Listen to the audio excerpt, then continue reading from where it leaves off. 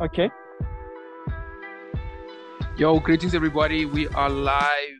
Greetings everybody. This is Wesley Pepper. This is the Art Lexia podcast. This is episode 115. And please mind the dogs barking. This is just really bad timing. I try to keep them quiet, but clearly I'm not a dog person. Anyway, it's episode 115. Welcome everybody. I'm just touch base on last episode. I have Kabelo Mofokeng again. We'll be co-hosting again today. So greetings, my king. And we're talking to a really cool guest who I'll get to there in a very short second. I just want to announce, man, I said this last week. I've actually been, producing these YouTube shorts, which I know people have been watching. I haven't been doing much of that this week, but that's because the load sharing schedule was nightmarish, especially the beginning part of the week. I've also received some interesting comments on some of the YouTube shorts. Maybe I'll get to that in a future episode. People are trying to pick fights with us, but that's a good thing. It's like our content is stirring the pot, so I see it as a good thing. What is the other thing about these shorts I want to mention? Oh yeah, it's also some of the sound quality was a bit dodgy. I mean, these dogs is too much. Sorry man, let me just pause here. Just give me 1 second. Yeah, sorry about that. These dogs were just making too much of a noise. But yeah, I was gonna mention about the shorts. I've also noticed sometimes the sound quality of some of my episodes weren't so great.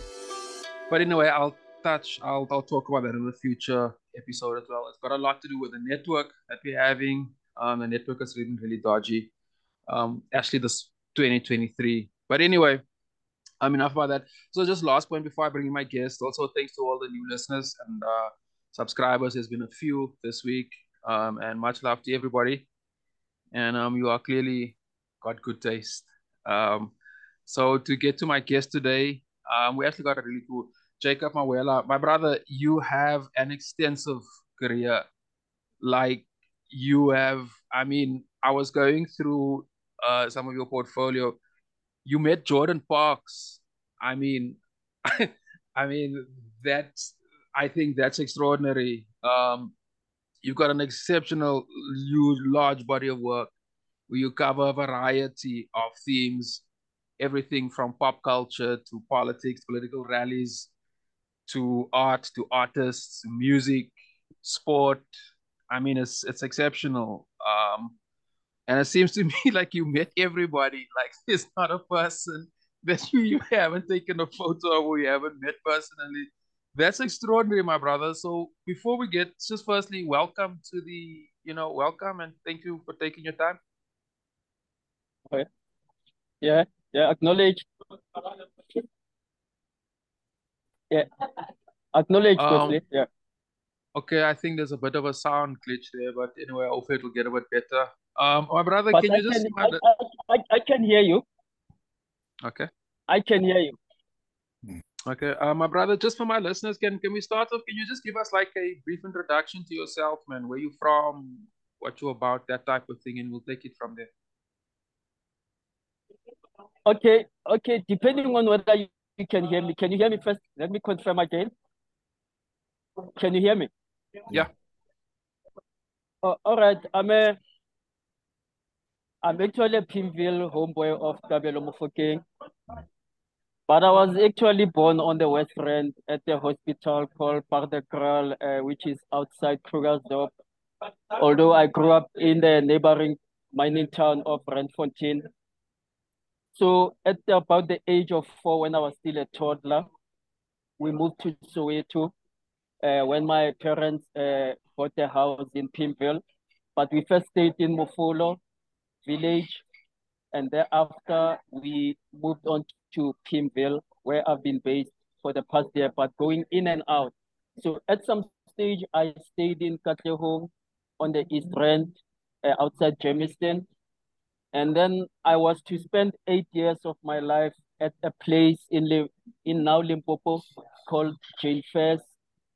Jane Fairs having been a missionary hospital and a railway a bus station, a rural town basically to what it is now. Then in the late 70s, when I got to my primary schooling.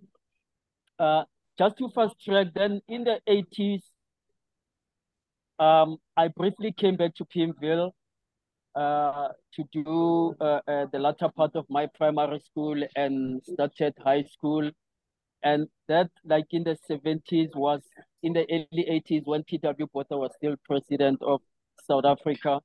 My schooling got interrupted. So my parents decided to again take me back to Jane First, where my aunt, who was my dad's elder sister, was a teacher there. So I was to spend the next 4 years until I completed matric in 1989. And I suppose it was good timing in as far as South African history is concerned, because what happened is that I completed my matric in 1989. And I remember in October of that year, going to Tafelloop University, which is now University of Limpopo. On that October, it was announced and it was big in the media. That's when the guys from Robben Island, Walter Sisulu, and some of the guys were released. And it was big news then. And remember, it was a Sunday, and the following day, on a Monday, I was going for a bursary interview because I had decided to do journalism, to forge a career in journalism. So fast track to that, I didn't succeed I didn't get the bursary. And then I came back to Joburg at the very beginning of 1990. Unbeknown to me what was in store for South Africa's immediate future, because in 1990, that's when de Klerk announced the release of Nelson Mandela and the unbanning of the political movement. So I suppose my coming back to Joburg from Limpopo was good timing in a historical context.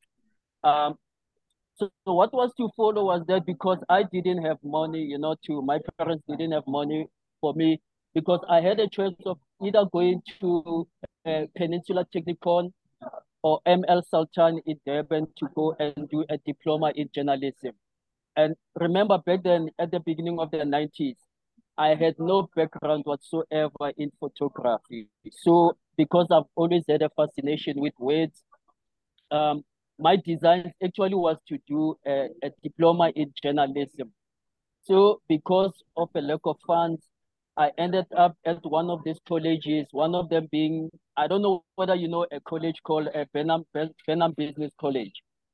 So I did basically an introductory course in journalism, which I remember entailed writing in what they call the Pitman script, which is, in other words, shorthand writing, and doing a course in typing. To this day, from the training that I got, I consider myself one of the fastest. I can type, reasonably well on a keyboard. So that was some of the skills that I gained at Benham College, and then I started now wanting to freelance with the papers.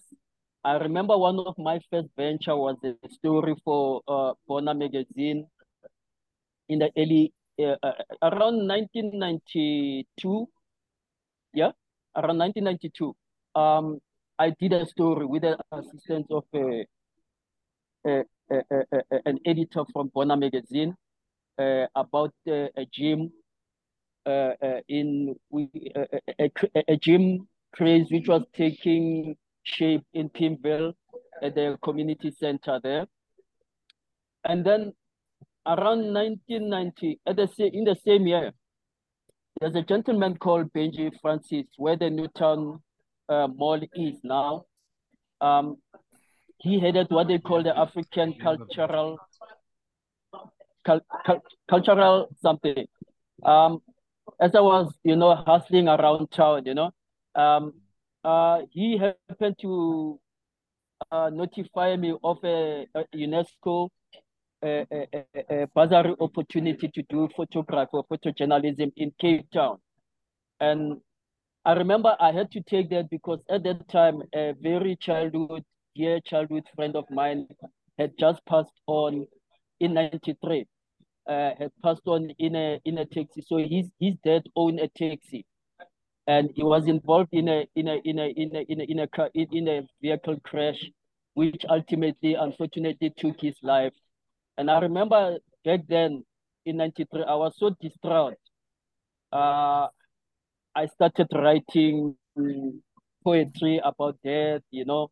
Basically, I didn't want to carry on with life. And I was still young. I mean, I was still in my early, in fact, myself and him were born in the same year in 1970. So I was about 22 years, still young. So when Benji Francis came with a proposal of an opportunity to go down to Cape Town, Yeah. so I deemed it a most welcome a respite from the distress that I had to face in Joburg. So in September of 1993, I caught the Greyhound bus to Cape Town, where I stayed for about almost 4 months doing a UNESCO photography journalist diploma. And this was when I arrived in Cape Town. I don't know whether you remember in South African history. This was shortly after in Gugulethu, some radicals have murdered an American student called Amy Bill. So Amy Bill was an Ah, exchange student from the United States. yeah, Yeah. yeah, So she was based in Cape Town, and she was brutally murdered, you yeah, know. So that yeah. was when I landed in Cape Town. There's a gentleman, my tutor was a gentleman called George Hallet. So George Hallet was an exile, and at that time when he came down to Cape Town, which by the way he was a Western Cape person because he was born in Fishhook, a native of Fishhook, and then he had to spend the next 25 years or so in exile, mainly in Europe. And at the time that he became my tutor on the UNESCO course, George Hallet was based in Paris. And one thing leading to another, it so happened that later, after I went back to Joburg at the beginning of 1994. And remember, when I came back to Joburg at the beginning of 1994, the people who were at Codesa, Mandela, de Klerk, and the other negotiators, they had already set a date for the very first democratic elections for South Africa, which was set for April of the 27th of April. The reason why I'm saying there's a linkage with George Hallet being based in Paris, is that a person who was to open the door for me in the media, a photographer named Ken Oosterbroek, who was then the Star newspaper's chief photographer. Uh, in 1993, he happened to have an exhibition in Paris of his work. And understand he stayed at George Hallet's apartment in the French capital. And unbeknown to me, that linkage actually worked for me because after I came back to Joburg at the beginning of 1994, I wrote Ken Oosterbroek a letter where I mentioned that I was a student of George Hallet. And because he knew who George Hallet was, George having hosted him in Paris, in a way opened the door for me. So what he then did was to ask a photographer who was staying around my neighborhood in Pimville to come onto the Star. And back then, just so I got on board on the Star as an intern just in March, which was a few weeks before the the the the Election. the historic elections. Um, and one thing leading to another, I remember Ken Oosterbroek interviewing me, something I regarded to this day as not having been an interview really. It was more like an interrogation, you know. He was asking me about a technical aspect of photography, you know. Like you'd say, what is the combination for you to get a proper reading or exposure? What is your in photography, we talk about f-stops and shutter speeds, and you'd say what f-stop and what shutter speed would you use in a certain lighting condition to get a proper reading of where before you click the shutter. Unfortunately, then Ken Osterbrook, a few weeks, I used to, back in those days when I got onto the Star photographic department, I used to see little of Ken because him and the guys who were ultimately referred to as the Bang Bang Club, the late Kevin Carter, Joao Silva, and Greg Marinovich, they were always out on the field. It was exciting, you know, the lead up to the first democratic elections, because an area called, two areas called on the eastern called Togoza and Katlehong is where the action was happening in the transition. You know, there were this strife between the hostel dwellers and the residents of those two townships, you know. And unfortunately, just a few weeks, basically a fortnight before the government, the democratic elections, Ken Osterbrook was killed in friendly fire when they were the locals had laid siege onto the local hostel there in the crossfire.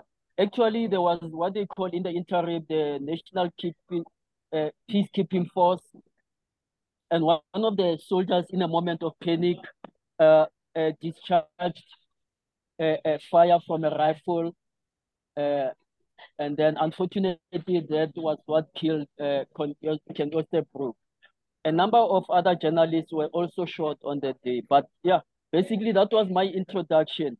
And thereafter, I spent about 2 years on the Star, because what I then did after Ken died, and the lady, there's a lady called Robin Comley who was in charge of the photographic team, and she told me that, you know, they couldn't get me on the staff, you know, because the guy who had brought me there had died, you know.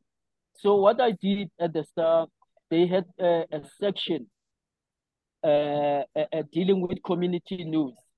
So I was introduced to the editor there, and then I started doing freelance gigs from 1994 until 1995. And then a journalist who was working for the Tonight section of the Star newspaper told me about an opportunity at Naspers, what is now Media 24, at Drum Magazine. And I applied, and I had a meeting where I showed them.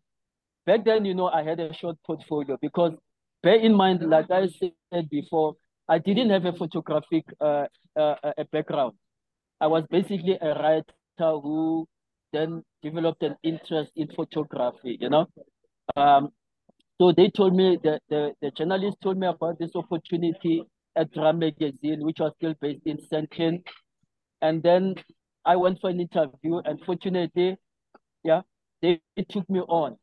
And I spent about 6 years at Drum Magazine from 1996 until 2002.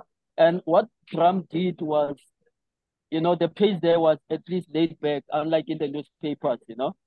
I was being introduced to doing studio work for the magazine covers, which would feature anything between models and celebrities who appear on television. And yeah, that in a nutshell, yeah, that encapsulates, yeah. Kabza, just before you come in there, my brother's gonna make a point.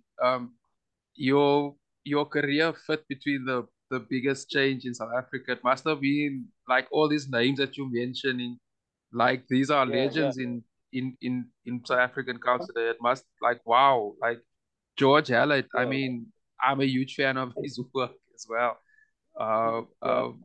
I'm just like, yeah, this is very impressive. Thank you for sharing it. Okay. Kabza? All right. Yeah, sure. Jacob and I, we started working together like around 2010. Remember Jacob with that fifth year Soweto Photo album? Yeah. So Soweto Photo album is a collective of 5 photographers from Pimville, and Jacob and myself are part of it. The other three guys is Matotam Kobeni, Buyap Mdlele, and Jacob Mawela, and we co-curated an exhibition titled Fifiela. Fifiela is a Sesotho term meaning to see with difficulty. And I think it was a time when a lot of the content would then be show or stories, township experiences or stories that happen within township communities would then be distributed and shown outside of the township experience. So they would be shown perhaps in gallery spaces in the city. And I think what we then were concerned about was the idea of as people who would operate in between the two spaces, out in and out of the township. However, working in the township was a bit of a challenge because often people don't understand, how we apply ourselves as we operate on field in the space of social documentary photography. Because obviously, photographers of visual stories in terms of where they're captured, there's people often use different approaches. Like in the city, you find spaces where people are using photography for maybe making IDs or Sure.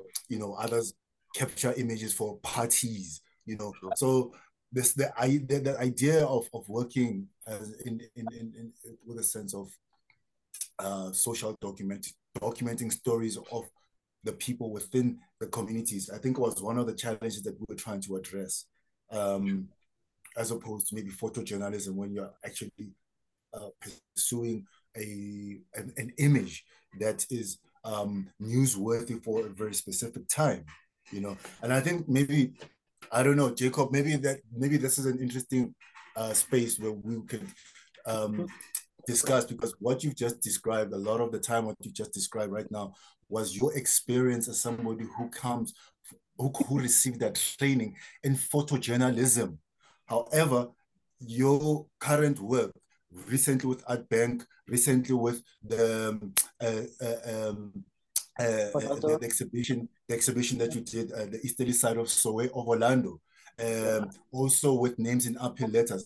Those images seem to be more of social documentary reflections or narratives that capture or that operate more on what would pigeonhole as social documentary photography, right? So I don't know, you although you may have received training in photojournalism, however, you seem to have operated in a different manner, or your work has been able to have a value that is operating in a social documentary photography space.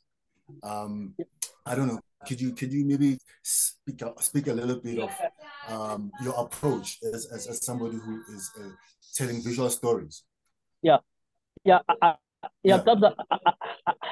I don't see the two as a dichotomy.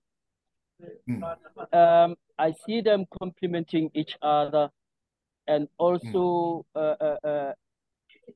in a way expressing the versatility of photography, the possibilities of what the camera can do. So going back to 1994, I hit the ground running. After the excitement of the aftermath of the 1994 democratic elections and Nelson Mandela's inauguration as the first democratic president of the Republic, I was left with a period whereby I didn't know now what to do. Because remember, I said this lady who was heading the Start photography department, Robin Comley, said to me, basically there's no place for you here because the person who brought you in, namely Ken Osterbrook, had unfortunately perished in the violence, in the transition violence, So for instance, in that period, the exhibition which I currently have is the Lying of the Orlandos at the YMCA in Orlando East. I actually started it, which is now 29 years ago, in that period. Immediately after, like I said, after the excitement of the elections, because I wanted to occupy myself. I'm the sort of person who gets easily bored and depressed, So I immersed my time in, because as I explained at the walkabout of the exhibition when it opened in March. I had always had a childhood fascination with the neighborhood of Orlando East. So I took that period as an opportunity to then embark on documenting the neighborhood. Yeah, I spent days on end, weeks, and in between, I think, remember I also said on the start, there was this department which was focusing on community news. So because I was freelancing for them. Jacob, just to contextualize this, you can continue. I just need to mention that currently, to Wesley and the viewers, that Jacob is currently showing a photography exhibition at the YMCA in Orlando, which is a historical, or rather, he chronicles the historical development of the township. So that's what he's speaking about. Excuse me, Jacob, I just needed to mention that. Sure. Thanks, thanks for that, Kabelo. So I suppose when I came back from Cape Town to Joburg, I hit the ground running. I think I reckon I was more ambitious and full of verve than is now the case. I don't know whether it's because of aging, but nevertheless, I did the Orlando East documentary, and I also did another one, which was part of what Kabelo earlier alluded to, which was part of Fifiela. So I did parallel to that. I did a documentary on owners and families which had vintage cars around Soweto. That also was a project of passion, because I titled it Transvaal Johannesburg. So Transvaal Johannesburg is named after the old TJ license. People who are familiar with Soweto and Joburg with the old license plate on cars, we used to spot TJ. So TJ meant stood for Transvaal Johannesburg, You remember what is now Gauteng used to be Transvaal in the apartheid era. So that was also a project that I did parallel to easterly lying of the Orlando. So going back to what Kabelo, what would maybe you think it's a dichotomy between social documentary and the traditional photojournalism. I suppose what you refer to as the social documentary that I did with those two projects stemmed from I've always been an observant person of society. I'd walk on the street and actually sort of spy on people without their knowing that I was spying on them. I'd walk on for instance, with a project with the Transvaal Johannesburg project on vintage cars. I would literally walk on foot on many streets of strange neighborhoods around Soweto and peek into yards to see whether any yard would have a car, whether the car was still moving or a park for many years. And whenever I could spot a car in a yard, I took the liberty of getting into the yard and approaching the people there and explaining myself. And because they could see, in a way, it was the camera was always an easy license. Because once I told them I'm a photographer, I'm on this kind of a mission, most of them would just readily agree for me to photograph the cars, So that thing stems from a childhood habit of mine, which I still cultivate, where I do to this day what I call urban hitchhiking. So I have this habit of in the afternoon, after coming back from whatever I was doing, I have this me time where I take a walk, in the late afternoon.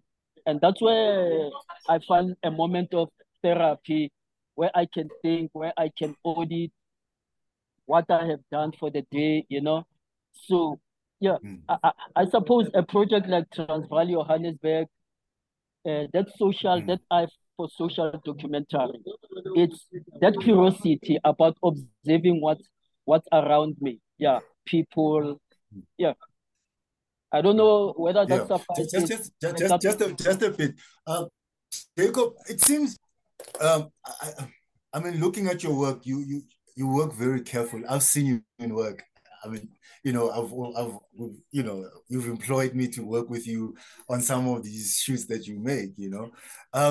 But in the way that you work, I mean, the notion of photojournalism sometimes isn't it to kind of not, or rather, the way that you can set up.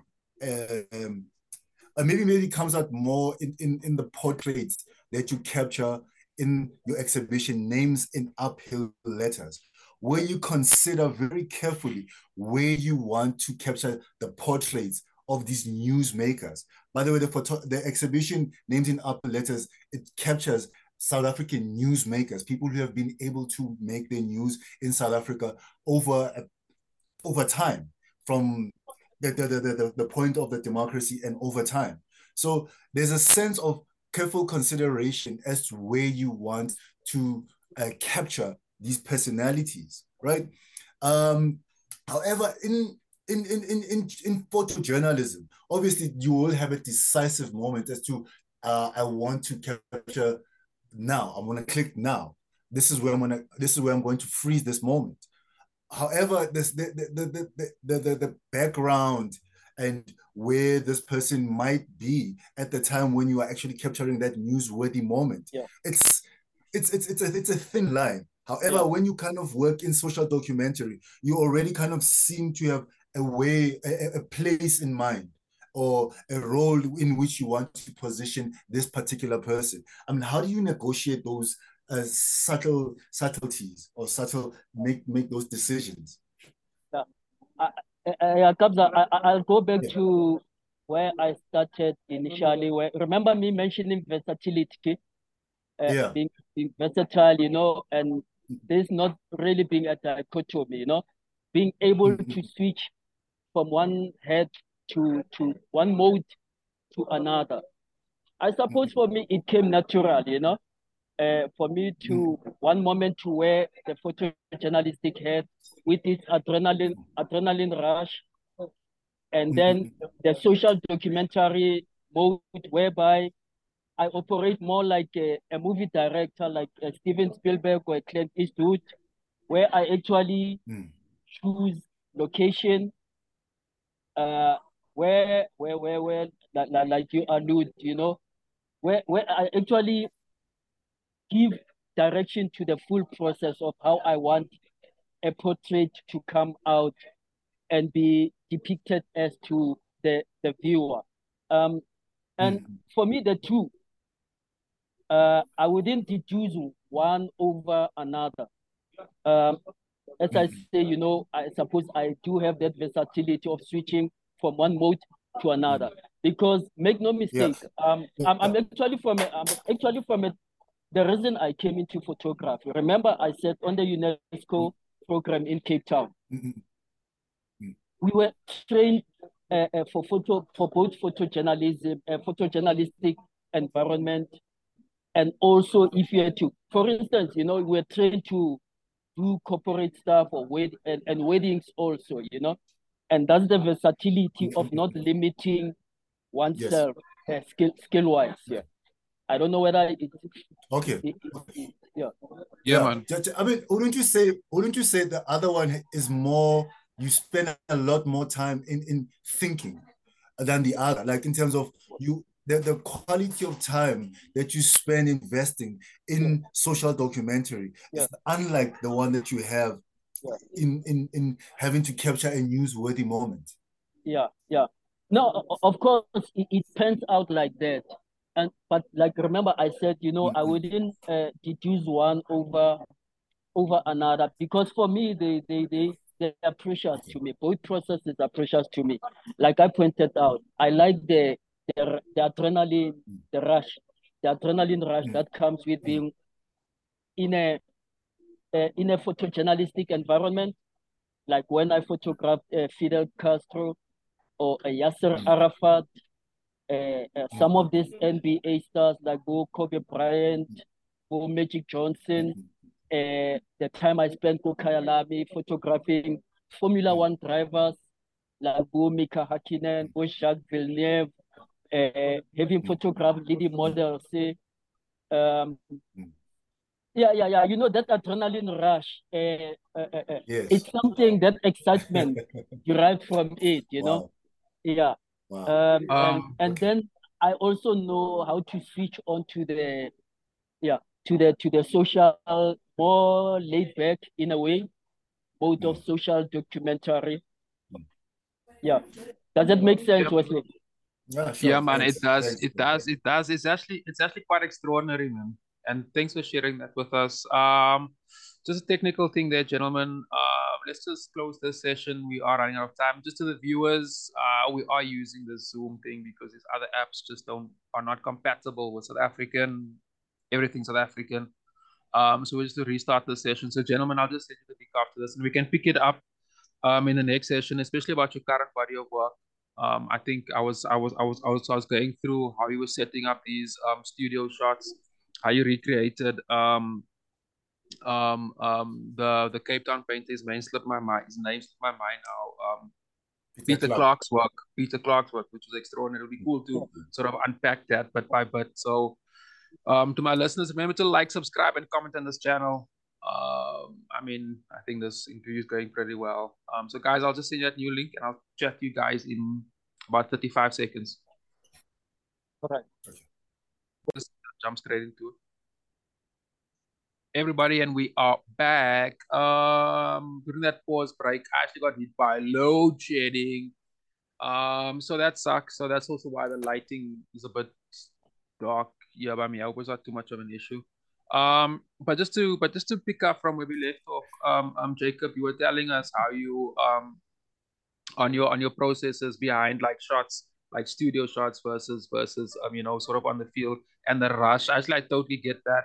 And just offline, you were sharing like a story about one of the members of the Bang Bang Club. Extraordinary, my brother. I think this little time we have together is. I think we need much more time to unpack your entire career.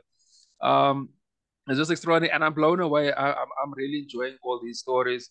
So thank you very much for that. We also know that you currently got a show. I've got a commission running on with the art bank, which is also extraordinary. He also was recreating some of the artworks by one of my personal favorite artists. I never got to meet him when he was alive, but I did work with his work. I did some project with his work some years back with Peter Clark, and I was looking at how you were recreating these images. Extraordinary, man. Can we just start there? Can you just first tell us about the project, about the commission? You know what it is and what it's about, and the work, and we can unpick it a bit by bit. Yeah. All right. I hope I encapsulate it briefly. So, the Art Bank of South Africa was established a few years ago. It's actually an arm of the Department of Art, Sport and Culture, whereby artists who are chosen every year are commissioned to at Oliewenhuis Art Museum in Bloemfontein. So I understand, according to their on their website, it's for the purpose of those artworks ultimately being bought by the department for display in their offices, and also to be purchased by companies and individual collectors. So I applied for that. By the way, it's under what they call the Presidential Economic Stimulus Program, which is having its third year. So PES was created for, remember, after the disruption of COVID-19 at the beginning of 2020, many artists and creatives were left with no gigs, no jobs, you know. So it was created for that purpose. So I happened last year to see it being posted, an invitation to apply. on one of the WhatsApp groups of South African photographers. And because, with myself too, as being unemployed and being basically a freelancer, hustling for myself, I said, what the heck, let me apply for it. I think it was around, when I applied, it was around August. And then around November, then I got the confirmation that I was one of those applicants who had succeeded, who had to be commissioned to create works. So in my proposal, I basically proposed to do a photographic interpretation of 3 artworks. One of them being that of Peter Clark, whom I personally knew, and I'll come back to Peter Clark. And then another South African artist named Vladimir Trechikov. And then, of course, the American pop artist, Andy Warhol. So with Andy Warhol actually is also photographic. Basically, it's a 1960 publicity image from a movie called Falling Star, where they had the man who was to become famous as a rock and roll king, Elvis Presley. Many people, I don't know whether they knew, before he became a rock and roll star, he was a Hollywood actor also. So the publicity shot was actually from when he was acting in a movie starting the movie Falling Star. And then with Trechikov, so with Trechikov and Peter Clark, my photographic interpretations of their artworks were something that I had for a long time wanted to do, like with the Trechikov, there's this artwork is titled Melon Time, where you've got these 3 kids, 2 of them in one frame, 2 of them having slices of watermelon, and this other kid bereft of a watermelon, and he has this despondent look, understandably, because he was bereft of a watermelon, whereas the other 2 had, And then with Mr. Clark's, Peter Clark's one, the title of it called The Fence, which features a dog, a landscape with about 4 youngsters, 3 of them climbing a corrugated iron wall at some location. So going back to Peter Clark, the reason, part of the reason why I had an interest in recreating his artwork, I knew him personally. When I was doing back in 2000, in the year 2000, when I was doing names in appeal letters, the project Kabelo referred to as my documenting South African newsmakers. I got to know Peter Clark back in 1993 when I was still on the UNESCO program with George Hallet. So what George Hallet used to do was to invite creatives, to come into a lecture, to present their works also. One of those was Peter Clark, because he was also a personal friend of George Hallet. And yeah, that's how I got to know Peter Clark. So in the spring of 1993. So fast track there to 2000, I went to Ocean View, which is about 15 kilometers out of the South African naval town of Simonstown, where he was based. I went to photograph him for names in appeal letters. And then later, 11 years later, in 2011, he had a retrospective exhibition at the Standard Bank Art Gallery in the Johannesburg CBD, a very huge show. Back then, Professor Jakes Gerwel was still alive. The former UWC Vice Chancellor was there. James Matthews' son, Jimmy Matthews, was there also at the opening. And Peter Clark had a walkabout subsequent to the exhibition opening.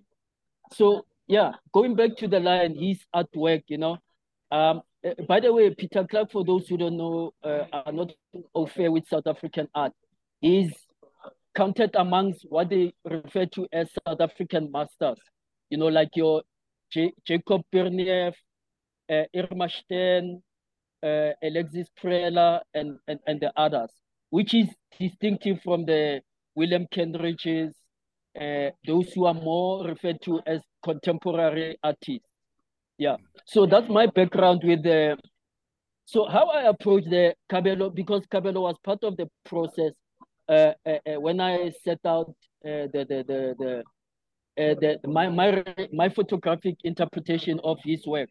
So I basically had to, pretty much like in the movies, you know, I actually had to first identify a location, which was in Cape Town, and I actually had to create a set because I'll tell you this, Wesley. Basically, before I became a photographer, I always had designs on being a movie director.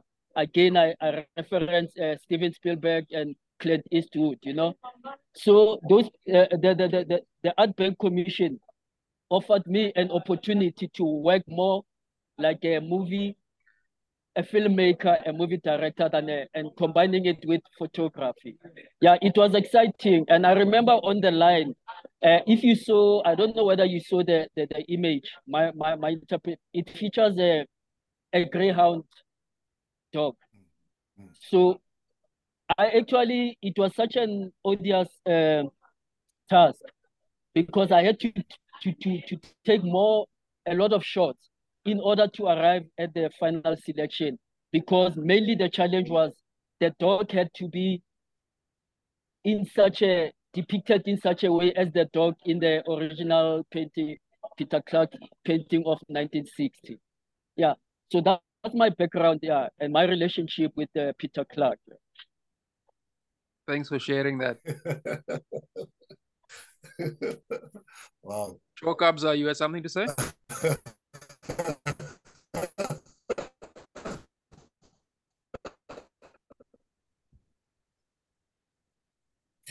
Where does he draw the line between his photography and painting? You know, and maybe it's a question of collectors, people who buy into photography, and you know where do you negotiate? Because I mean, his photography, his portraits, the portraits that you have captured, Jakes. For me, they have that artistic value, and you know, and maybe it goes back to the question earlier on, like, you know, where do you draw the line between social documentary, photojournalism, and what then is art or painting? You know, and for me, that is the merit, the merit of your work, the work that you put in, you know, the careful consideration that, you know, as you're saying, like, you need to think clearly about the location and being the timing as well. You know, like with the dog, you had to get that precision, you know. So for me, that is almost like watching you work has been a pleasure. You know, it's somebody who is putting in the right stroke with that paintbrush and consistently going back to that stroke and until it's got the texture that is required, you know, and someone who is more of a patient observer. That's what I see in Jacob, you know, and it's been a pleasure to work with you and to know you as a friend, you know. Okay. Yeah. I mean, like if I was ought to be a praise poet, I'd be his praise poet. You know, I have something written for him, but that's a nice one. That's a nice one. Nice one. Sure. Jacob, do you want to tell us a little bit more about the Art Bank Commission? Is it still up and running? And that type of thing. Where can people view it and so forth? Okay, incidentally on Tuesday, because I was waiting on the person who was doing the printing for me, it actually got delivered on it's probably already couriered to Oliewenhuis Art Museum in Bloemfontein. And then what's gonna next happen is that they're gonna have a group exhibition of all the creatives who were commissioned. And then I think the next process also is to find collectors who would be interested in buying the art works. Yeah. Okay. Yeah, man. Just for the listeners, Oliewenhuis Galleries in Bloemfontein. That's in the Free State. It's actually quite a beautiful gallery. It's actually quite, the garden is very nice. It's actually quite a beautiful place. So if you're even around that part of the world, please go and have a look, because we will publish this episode on the 3rd of July, which is tomorrow. Yeah. Technically. Yeah. Yeah. Although, Wesley, I don't know, can I just jot in there? I don't know when is the exhibition, the group exhibition slated, but what I can do, I can update you. But I know, I suppose in at times and the other things, they will announce when the exhibition is gonna be. Yeah. No, we'll do that, and we'll we'll post it on our social media pages and our Facebook page. And if you're still not a member, it's the Art Lecture podcast on Facebook. My brother, just to come in there with we were talking about your processes and your subject matter. I mean, your history is extensive. It is extensive. I'm actually I am very honored to have you on this platform as well, and to tell these stories, and also to be part of your documentation. It's quite an honor for this platform. Moving forward, man, we are in 2023. It's pretty crazy all over the world. I don't think you can go anywhere in the world without some crazy following you, whether it's this or whether it's that. And in South Africa, we have an election next year, which some is also calling, well, every election is the biggest election in the country, but a lot of people are forecasting. So in other words, there's a lot of stories to be told.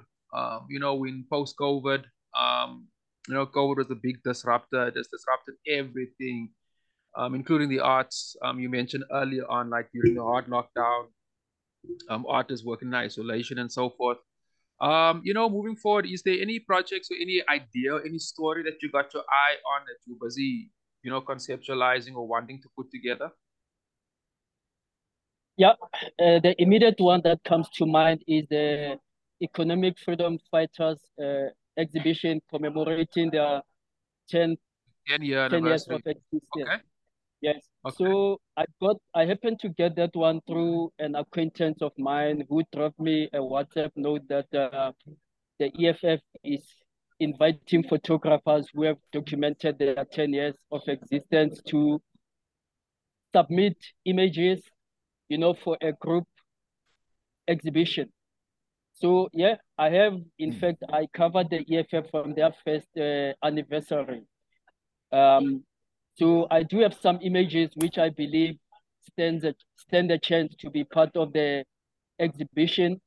There's a particular portrait that I took of Julius Malema, their leader, in 2019 at Orlando Stadium, just in May of 2019, just before if you remember the national elections, where the EFF had a rally. So that photograph reminds me of one of the Argentine revolutionary Che Guevara, taken back in 1960 by a Cuban photographer named Corda. You remember that one, which was made famous in a silhouette by exactly which one you're talking about. Yeah. So I also have a picture like that. In fact, I had a graphic artist of mine to also turn it into a silhouette. Just like Jim, is it Jim, the Irish guy who made that poster famous, the photograph, made it into a poster and famous. I don't remember his name, but he's an Irish artist. So there's possibilities regarding that one, because I can also, in collaboration with my graphic artist acquaintance, I can turn it into, emblazon it on T-shirts, and emblazon it on, spray it on streets, to conscientize people about it ahead of the.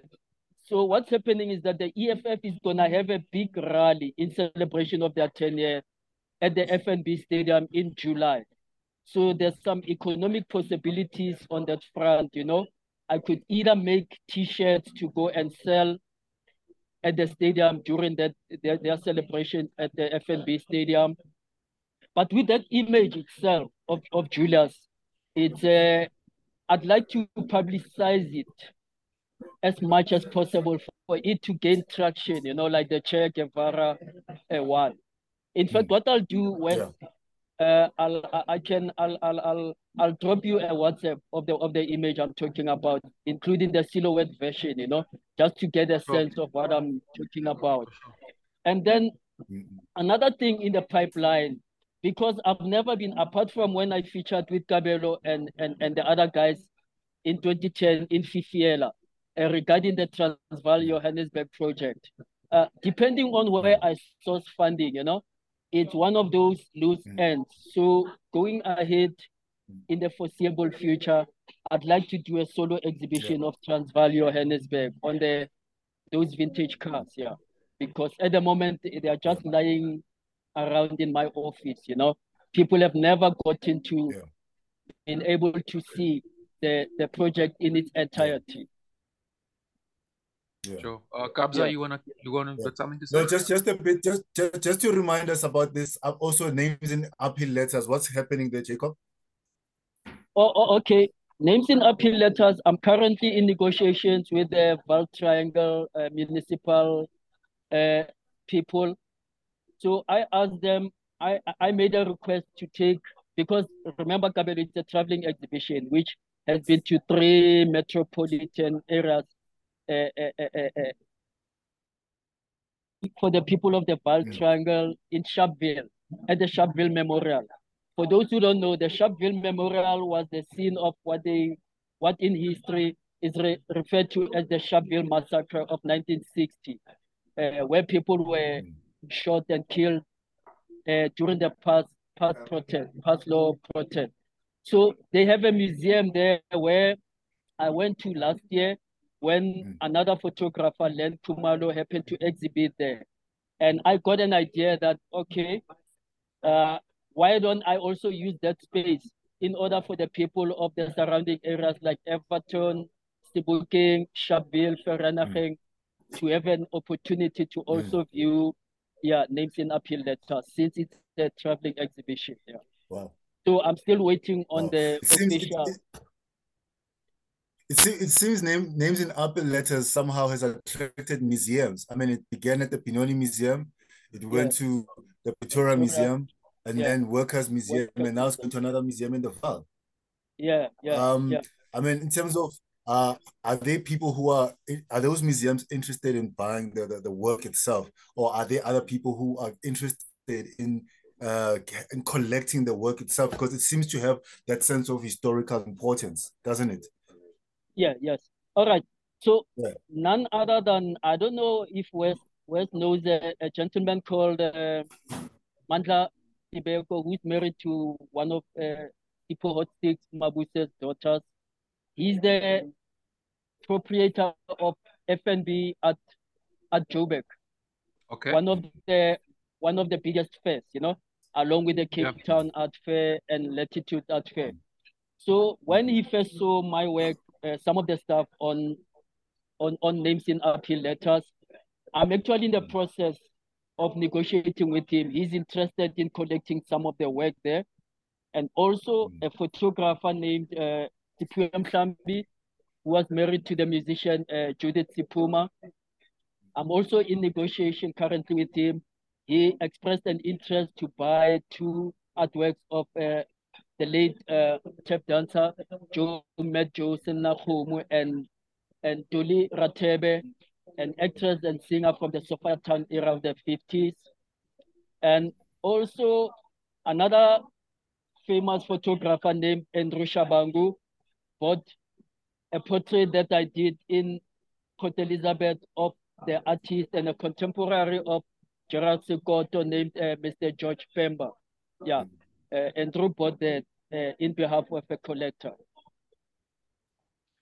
Jacob, can I just ask, like, for my listeners, where can they view more of your work? Is there a website? What social media platform are you using, and so forth? Unfortunately at the moment, Wes, I don't have a website, but I display my work on my Instagram account. So a lot of what I do is on my Instagram account, Jacob Mawela.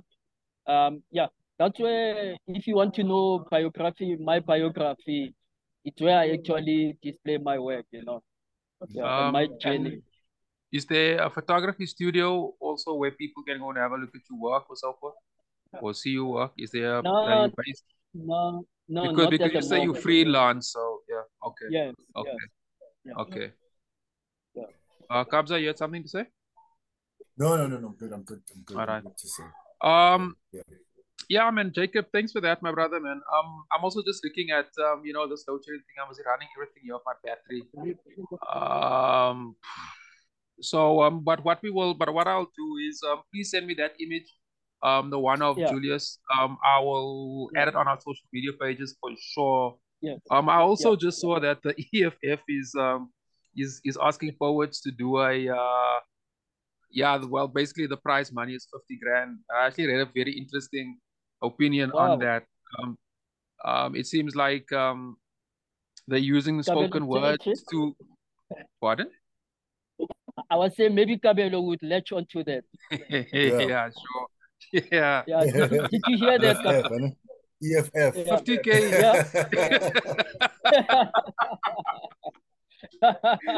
Yeah. I think we lost Kabelo there. But yeah, man, we'll just continue. I see they're offering that, so I think that's the same gig that you're talking about in July. It seemed like they're gonna, and I read an interesting piece is how they are using they might be using spoken word as a way to rally, because as you know, in South Africa, to my international listeners, we have a national election coming up next year, and these parties are starting to warm up and starting to rally their troops and so forth and so forth. But that's like off topic of what we were talking about today. Jacob, just in closing, my brother, firstly, thanks again for coming through, man. Your story is extraordinary. I think we need a much longer, I'd say much longer time. There's so many other things I would like to, I'd like to know, like, what was George Hallet like? What was the processes like? What was he busy with? I'd like to know about Gordon Parks for sure. I mean, I think he was and he has influenced generations of people, and likewise with George Hallet and the Bang Bang Club. I mean, all these guys that you work with are influential in South African in art culture, in like so many. It's extraordinary. I never met anybody that has met and worked like, I don't know. I just think it's really extraordinary. And I don't see Kabza coming back, but I think we're gonna wrap it up here, man. My brother, what I will do is we'll publish this episode on the 3rd of July. And just like with all my other episodes, I'll chop it up into various shorts, which I publish throughout the week, and I'll notify you with everything. And just to all my listeners, thanks to everybody, man, and all the new subscribers. Like I said earlier on, there was a bunch of you this week, and much love to that. And to everybody else, keep warm. It's cold in South Africa, so keep warm and keep safe. My brother Jacob, once again, thanks for coming through, and I will be in touch via WhatsApp with regards to this episode. One love, my king, and power. And thanks for coming. Salute, keep well, and thanks for the opportunity, Wes. Long time and see, man. King. I'll put the Julius Malema once. I'm looking forward to that. Sure, my brother. Have a lovely weekend.